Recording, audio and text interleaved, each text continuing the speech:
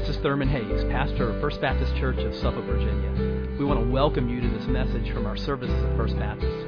We're a congregation that is seeking to touch lives through the life-changing power of the gospel. I pray that you'll encounter Christ in His power and love even now as you listen. Morning. I was walking around this morning, and there's a little girl, quite talkative. I won't mention her name. And she said, she found out I was preaching. And she said, "Oh, that's great. We won't have somebody yelling during the sermon." So I couldn't make her any promises, but I thought it was kind of funny. So I want to start off today with a seemingly simple question for all of us. Who is Jesus? I want you to think about that question for a minute.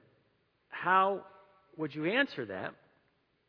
Let's say your neighbor or an aunt or even a stranger asked you, who is Jesus? A recent study from the Barna Group tells us that Christians give 4 typical answers. And you'll see them up there. He is a real person. He is sinless. He is God. And He is the way to heaven. Those are all good answers, right? So how'd you do? Probably got most, if not all of those. What I want us to do, though, is go back about 2,000 years to some of Paul's answers to the question, who is Jesus? And you see in our text today, which we'll read in a minute, Paul says that Jesus is the righteousness of God, the one who justifies, one who redeems, and is a propitiation. All right? Both lists are obviously true, yet obviously they're quite different from one another. So I think one way that we can see the difference between the two lists is by using the Andy Griffith Show. All right? So not too long ago, I was on this huge Andy Griffith Show kick. It was on TV Land, and I would come home and watch it, and Lisa and I would watch it. Now, my favorite episodes were the black and white ones. When they got to the color ones, I didn't like those so much. I was used to the Andy, Barney, Floyd, Aunt Bee, Opie, all being in black and white. I didn't really know that the last few seasons were filmed in color. Right? So who knew that the police station had green walls? I don't know. It was news to me. Who knew that Andy's car was blue, a beautiful blue color? And who knew that Opie's hair was red? Well, there he is, right? So I think the first list of answers, the modern list, is our black and white Jesus. It's the one we know. It's what we're used to seeing and saying. It's the black and white Aunt Bee, right? The 2,000-year-old list from Paul is the color version of Jesus, and it's kind of strange. Let's be honest. And it's this Jesus, Paul's color HD, vibrant Jesus, that I want to show us today. So let's pray, and then we'll get into our text. Father God, I pray that you would open our hearts and minds to receive your word, that you would challenge us with it, that you would transform us by it, and as we receive it, may it kill off all the ways we might tolerate our ignorance of your word. And it's in Jesus' name we pray. Amen. All right, so I got 2 sections of text from Romans today. Let's do the first one. It's Romans 3, 9 through 12. For we have already charged that all, both Jews and Greeks, are under sin. As it is written, none is righteous, no, not one. No one understands, no one seeks for God. All have turned aside. Together they have become worthless. No one does good, not even one. In Romans 3, 21. But now the righteousness of God has been manifested apart from the law, although the law and the prophets bear witness to it. The righteousness of God through faith in Jesus Christ for all who believe. For there is no distinction, for all have sinned and fall short of the glory of God, and are justified by His grace as a gift through the redemption that is in Christ Jesus, whom God put forward as a propitiation by His blood to be received by faith. This was to show God's righteousness. All right, sometimes it's hard to know where to start when you get to some difficult verses. So if you know me, it shouldn't come as a surprise that I think a golf analogy might help us here.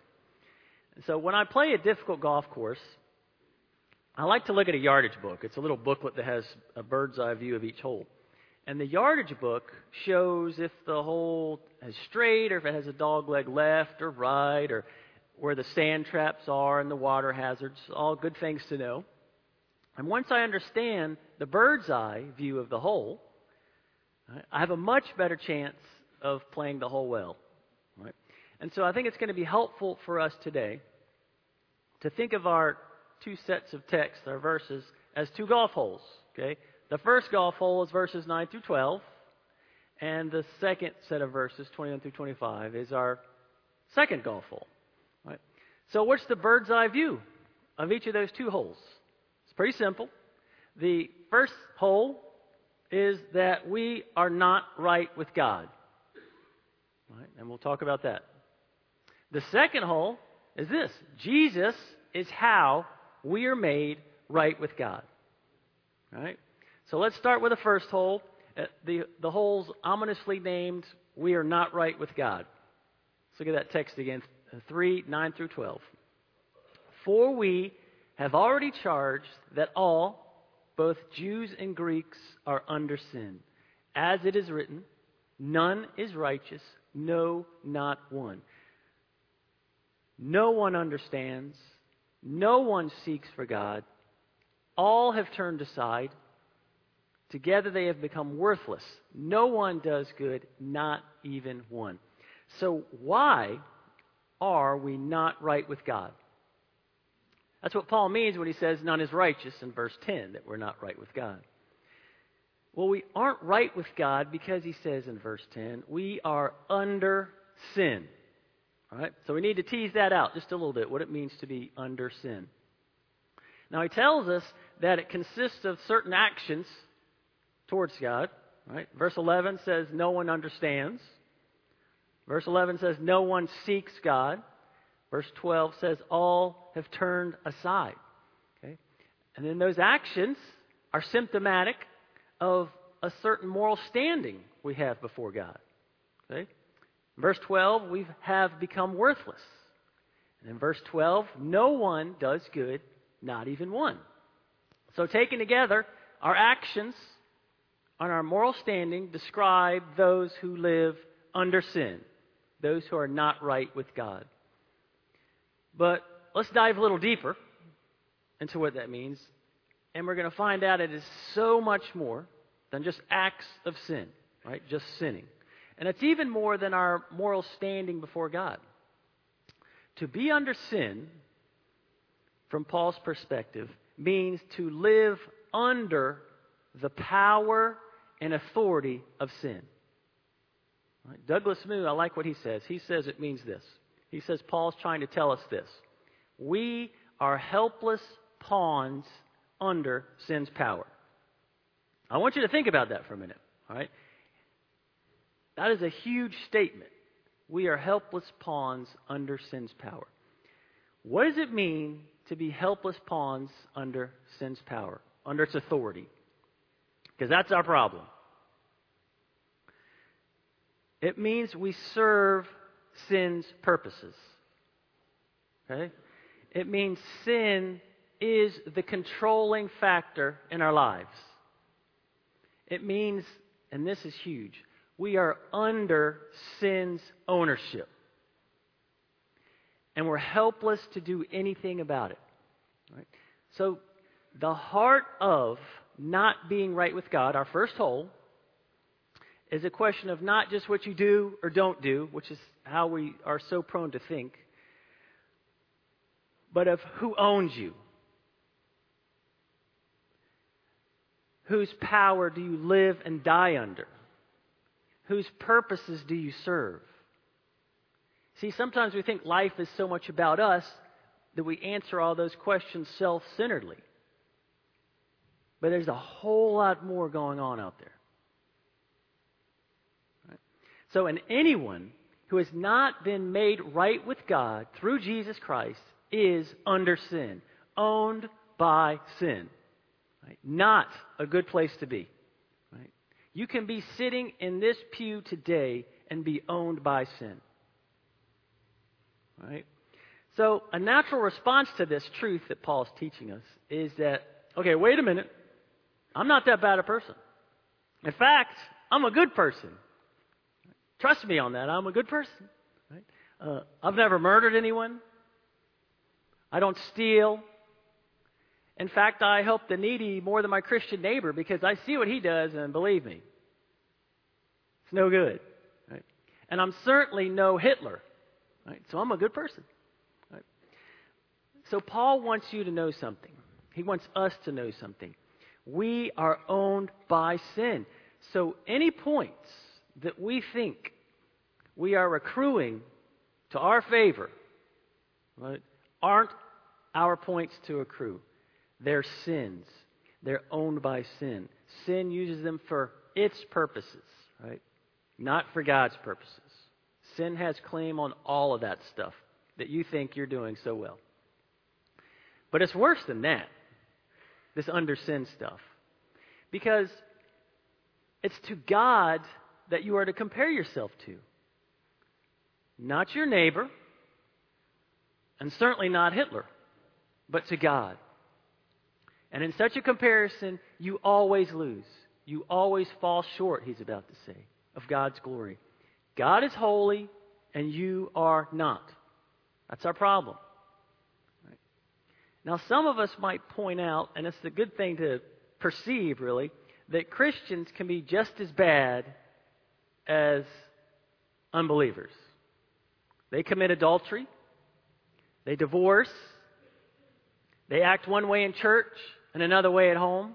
Right? That's why I don't go to church, because they're all hypocrites. Okay. Well, sadly, this is true, right? We know Christians that do this. We all sin. But and this is so important, there's one huge difference, right, between the sin of the Christian, the one made right with God, and the sin of the unbeliever, the one who's not right with God. So we just saw that the unbeliever lives under the power and authority of sin. And in that place, when you live there, right, your sin, the sin of the unbeliever, is never put right. The only solution is to come under God's wrath when you're in that place as an unbeliever. But the Christian lives life under the ownership and saving power of God. Amen? Romans 6:6. Right? We're no longer slaves to sin, we're slaves to righteousness. And in that place, the sin of the believer is put right. It's put right by Jesus Christ. Okay? So it's not our actions that make us different. It's who owns us that makes us different. Right? So a question for you today is, who owns you? God and His righteousness, or sin? All right, so now let's take a look at the second hole, which is verses 21 through 25. We finished the first hole, the under sin hole. So now we're going to take a look at the second hole, named How Jesus Makes Us Right with God, which is good to know given what we've just talked about. So, and I got to tell you, this is where we're going to see that HD vibrant color Jesus, right? Not the black and white Aunt Opie, but the color one, okay? And this still blows me away the more I learn about Paul's color Jesus. I mean, it is just so rich, it's so deep, and this Jesus is huge. So let's look at Romans 3:21 through 22. But now, let me stop there just for a second.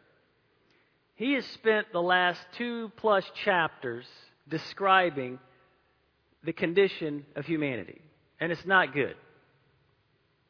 Okay? Have you ever known one of those people that gives you a list of problems but never provides a solution? That is not Paul. He gives you all those problems, and then he comes to this verse, one of the best 2 words in the New Testament.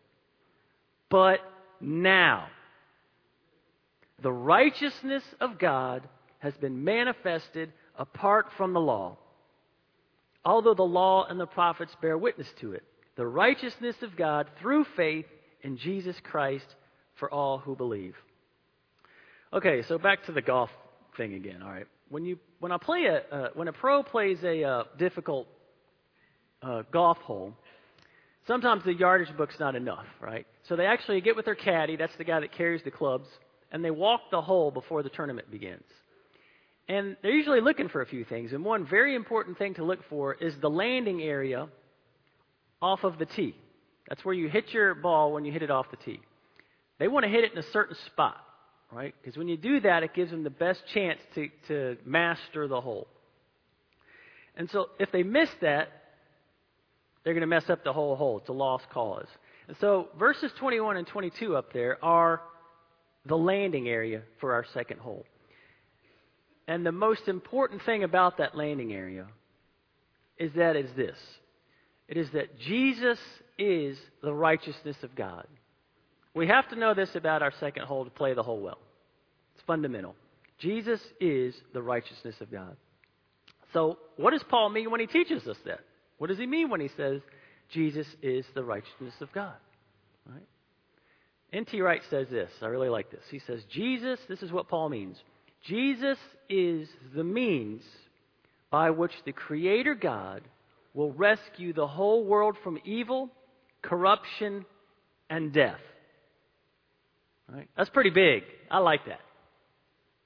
I think you should too, right? So think of it like this. We're under sin. Okay, that was the first hole. We got that. That's scary stuff. And Jesus' actions, his saving activity, are the way God can put us right. Okay? We're not right with God. We need to be put right with God. Jesus' saving activity can do that, right?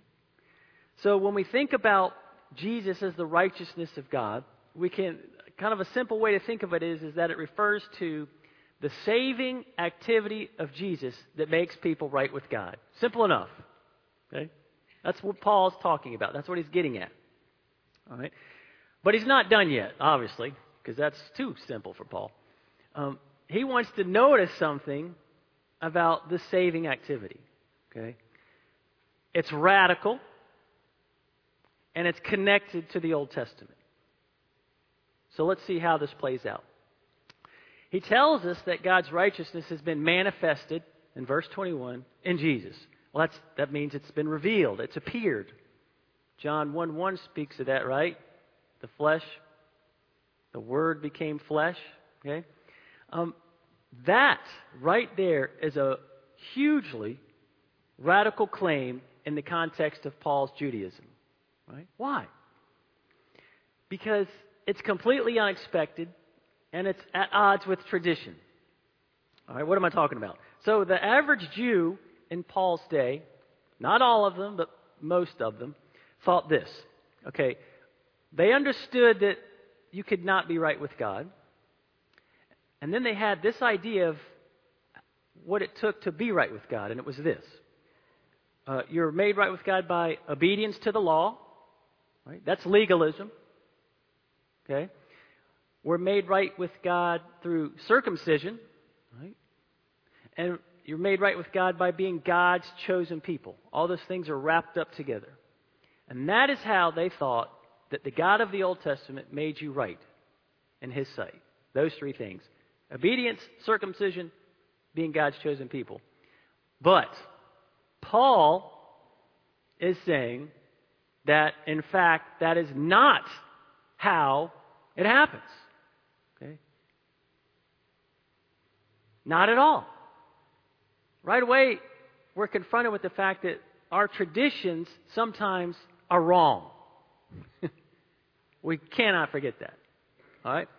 The way we are made right with God, he says in verse 21, is apart from the law. Right? Their wires are fritzing. They don't understand this at all when they hear this. It's Jesus' saving activity that makes people right with God, not the law. All right? So, nobody is made right with God because of their behavior, right?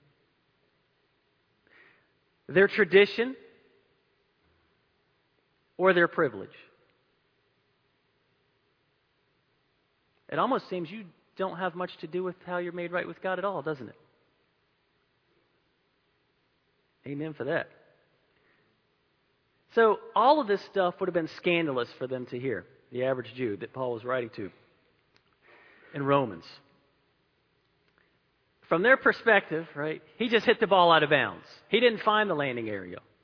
Right? He's lost his ball and he's out of the hole. But Paul is in the dead center of the fairway. I don't know how many of you are golfers, but when there's a guy named Ian Banker Finch, and when he is working a tournament, he always says when a guy hits a good shot off the tee that they hit it in the mayor's office. Jesus is in the mayor's office for Paul. He's it. So Paul's in the mayor's office when he's making this claim. So we need to see why, right? He doesn't just say you're wrong. He tells them why they're wrong. And in verse 21, he says, okay, what I just said is true, and I'm going to tell you why. Because Paul says the law and the prophets bear witness to it, to Jesus' righteousness. All right. So what does he mean by that? That's a pretty bold claim. All right. So the law, right, most of us know is referring to what? The first 5 books of the Old Testament. So let's look at one of those, Genesis, and see an example. It's Genesis 12:7. Then the Lord appeared to Abram and said, to your offspring I will give this land. All right, that verse describes the covenant that God made with Abram, a promise, right, to bring him an offspring. We're sitting here as believers, by the way, because of this promise. Those of you that are. You need to know that. Okay? All right, so then we can jump to Genesis 22, and God, referring back to that promise, says this, and in your offspring shall all the nations of the earth be blessed. So all of humanity, the nations, will be blessed from this offspring. All right, so this makes sense, right? Through Abraham will come an offspring that will bless the nations. All right, most people are going to think, oh, that's Isaac. All right, so we got to find out, how does that bear witness to what Paul just said, that the Old Testament actually speaks of Jesus as God's righteousness? Well, because in Galatians 3:16, Paul tells us that the promised offspring is Jesus. Right? So this bears witness to Jesus, because blessing the nations is part of God's saving activity, right? His righteousness, to put things right. And guess who's doing the blessing? Jesus. That's what Paul just said. That is Jesus in Genesis 12. That's the answer to that covenant, that promise with Abram. Right? So that's why Paul can argue that the Old Testament speaks of the righteousness of Jesus. Right there in Genesis 12. And that's just one of many, many, many examples. Okay, so open your eyelids back up, because whatever you take away from Jesus' connection to the Old Testament, I at least want you to remember this. We can never sever Jesus from the Old Testament. You just can't do it, right? Jesus' significance for Paul finds part of its fullest expression when he is understood in light of God's work in the Old Testament. If you ask, how did Paul speak the gospel? The answer is always using the Old Testament. Just go to Acts 13, I believe it is. An entire sermon from the Old Testament. All right? Citing his favorite Old Testament passages. Psalm 16, that speaks about the resurrection of Jesus Christ. Psalm 110, that speaks about the exaltation of Jesus Christ. For Paul no Old Testament, no Jesus. Just would not make any sense. All right, so please just remember that. All right, that's part of Paul's HD color Jesus, by the way, that connection to the Old Testament. So having dealt with this radical way that God puts us right through Jesus, Paul in verse 21, says that we're connected to Jesus through faith in Jesus Christ. For all who believe, we're connected to that righteousness. All right, so Jesus is how God makes us right with Him, but we have to be connected to that through faith. All right? So in other words, this is real simple. We have to believe that Jesus is who Paul says He is. And we have to believe that we are who Paul says we are. So, Jesus is Lord. He's God. He's Messiah. He's killed on a cross. And He's risen from the dead. Do you believe that? All right. And then we have to believe that why is that so important? Because we are not right with God. We are under sin. Right? And we need to be connected to that. Right? The only way to be freed from our default position in life, which is under sin, is to be joined to that through faith in Christ. That's it. It's our only hope. Okay, so that's the landing area. Jesus is the righteousness of God of our second hold. Now we've got to go to the green. Let's make our way up to the green. It's just verses 22 through 25, right? And this green, by the way, is a beast. It's like a huge green with a lot of curves. It's real fast. It's like a putt-putt green if you ever played one of those. All right, so let's read 22 through 25. For there is no distinction, for all have sinned and fall short of the glory of God, and are justified by His grace as a gift through the redemption that is in Christ Jesus, whom God put forward as a propitiation by His blood to be received by faith. This was to show God's righteousness. Okay, so in case we forgot that under sin stuff from the second hole, Paul wants to remind us of that we're under the ownership of sin. He says everyone falls short of the glory of God. Right? Jew and Gentile is what he's talking about. So God's standard, that glorious standard, is unattainable when you're under sin. It just can't be done. All right? All right, and then he moves on to 3 of Jesus' saving activities, 3 expressions of Jesus' righteousness that actually make us right with God. Right? And those 3 are justification by His grace, propitiation by His blood, and redemption in Christ Jesus. Okay, so I'm a little quirky. It helps me to understand Paul sometimes by turning his nouns into verbs. So I think of these as ways that we are righteous by Jesus. How are we put right with God? We're righteous by Jesus. Right? And he gives us 3 ways that God does that through Jesus. So let's just talk about them. First one, justification.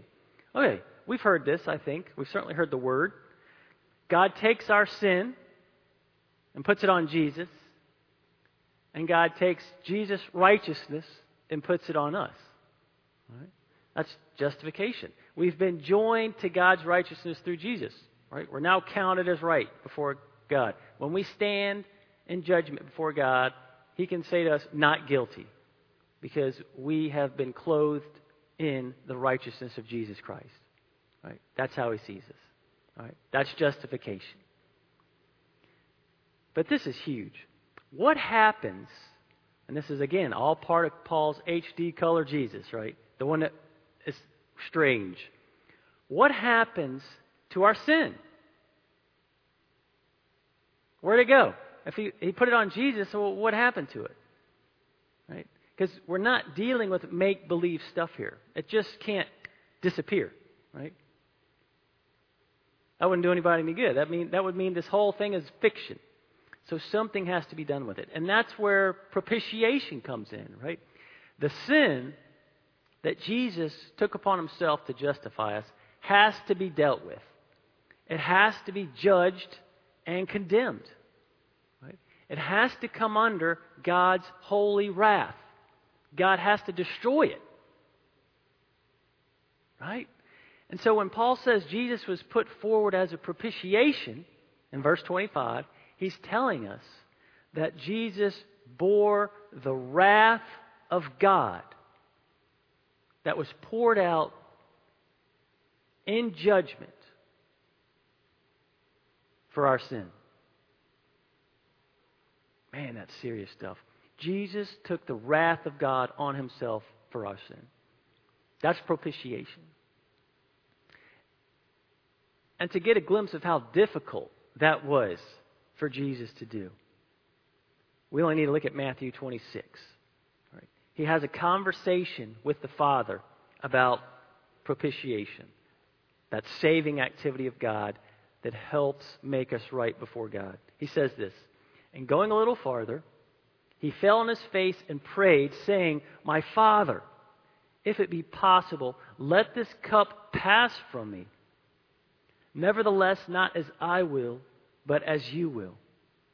The cup in verse 39 is a reference back to Isaiah 51:17. That cup contains the wrath of God. And Jesus drank it on our behalf. He took it on himself on our behalf. Right? All right, so what about redemption? Redemption, okay, is how we are purchased out of the slavery and ownership and power of sin. All that under sin stuff that we're enslaved to. Redemption is how we are bought out of that by the blood of Jesus Christ. And in that place, our sins are forgiven. Ephesians 1 does a real good job, Paul does, with telling us exactly what it means. It says, in him we have redemption through his blood, the forgiveness of our trespasses according to the riches of his grace. So that's redemption, right? So we're not right with God. Jesus is how we're made right with God. And his righteousness is expressed in three activities that put us right with God: justification, propitiation, and redemption. Easy enough, right? Sure. All right, so I want to finish today where we started, with the question, who is Jesus? So he is a real person, like we said at the beginning, right? He's sinless. He certainly is God. And he's the way to heaven. And I would have to add also resurrection. Right? But remember, you saw at the beginning, Mayberry's jail had green walls and Opie had red hair. So what does Paul tell us who Jesus is in color? Jesus is the righteousness of God. Jesus is how we are made right with God. Right? Jesus is God's saving activity for humanity. He is God's righteousness personified. That's amazing. The righteousness of God expressed in the Old Testament through covenant and promise is now personified in Jesus Christ. Right? He is the fullest expression of God's Old Testament promise keeping. That's Jesus. Right? To me, that's awesome stuff. I mean, that makes me a little excited, but I don't know. I'm kind of weird. So who is Jesus? He's the righteousness of God that justifies, that propitiates, that redeems. Right? So when you're joined to Jesus through faith, it's so much bigger than how you get saved or how you go to heaven. As important as they are, you actually become part of God's saving activity to put all of creation right. You become part of that story. Right? That means it's not about you.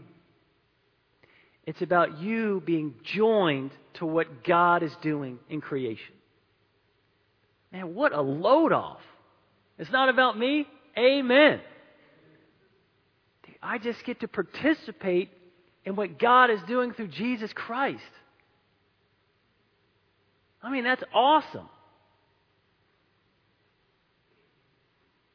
How do you do that? Well, go tell people what we've just learned. You're under sin. And Jesus can bring you out from under sin. Right? That's how you can participate. And it's even cooler than this. You actually become part, when you're joined to Jesus, of the fulfillment of a 3,500-year-old promise that God made to Abram when he called him out into the promised land. You are joined to that promise. You become a part of how God blesses the nations. Right? We're about to do that later in the service, where we're going to pray for those going to the Philippines. What are we doing? We're participating in that covenant that God made with Abram 3,500 years ago. We're doing it right here, right now, because we are joined to Jesus. That's pretty cool. Right? You know, it's funny, I was worrying the other day about something, I don't know what, and it was right after I'd worked on this part of the sermon, and it occurred to me, what in the world am I doing? Right? If Jesus does all that he's doing, as Paul's describing it here, and we're joined to that, we're participating with him in all that he's doing, I think he's got my little life under control. Right? And praise God for that. Because Paul's HD color Jesus, the one he wants trying to tell us about this morning, is bigger than our worries. Right? He's bigger than our questions. He's bigger than our doubts. Bring them to him, right? He can handle all of them. So I want to close with 3 questions for us. Are you part of what God is doing to put creation right? Now, for the unbeliever, that means, are you still under sin? Or are you ready to be joined to Jesus? And for the believer, that means, are you speaking the gospel? Second question, are you part of what God has been doing for the last 3,500 years? Are you participating in that promise, in the fulfillment of that promise? And lastly, are you joined to the Lord Jesus Christ through faith? So that you can be removed out from under the power of sin and moved underneath the grace and righteousness of God in Christ. Let's pray.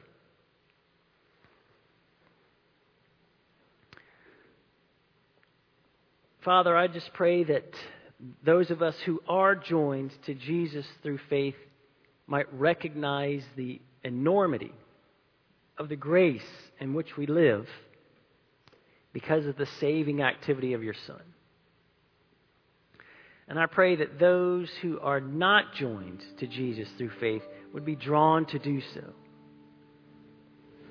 May they recognize that they are under sin, owned by sin, and in desperate need to be made right with you through Jesus Christ and all of his saving activity. So, Lord, we just want to rejoice in what your Son has done and what he's doing.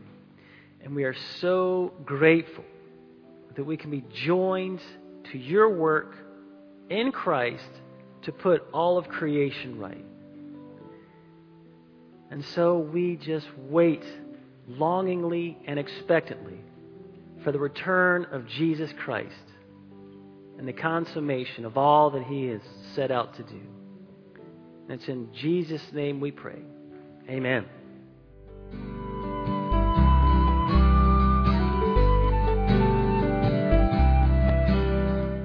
I hope you've been blessed by this message. Christ is the answer for every need, now and for all eternity.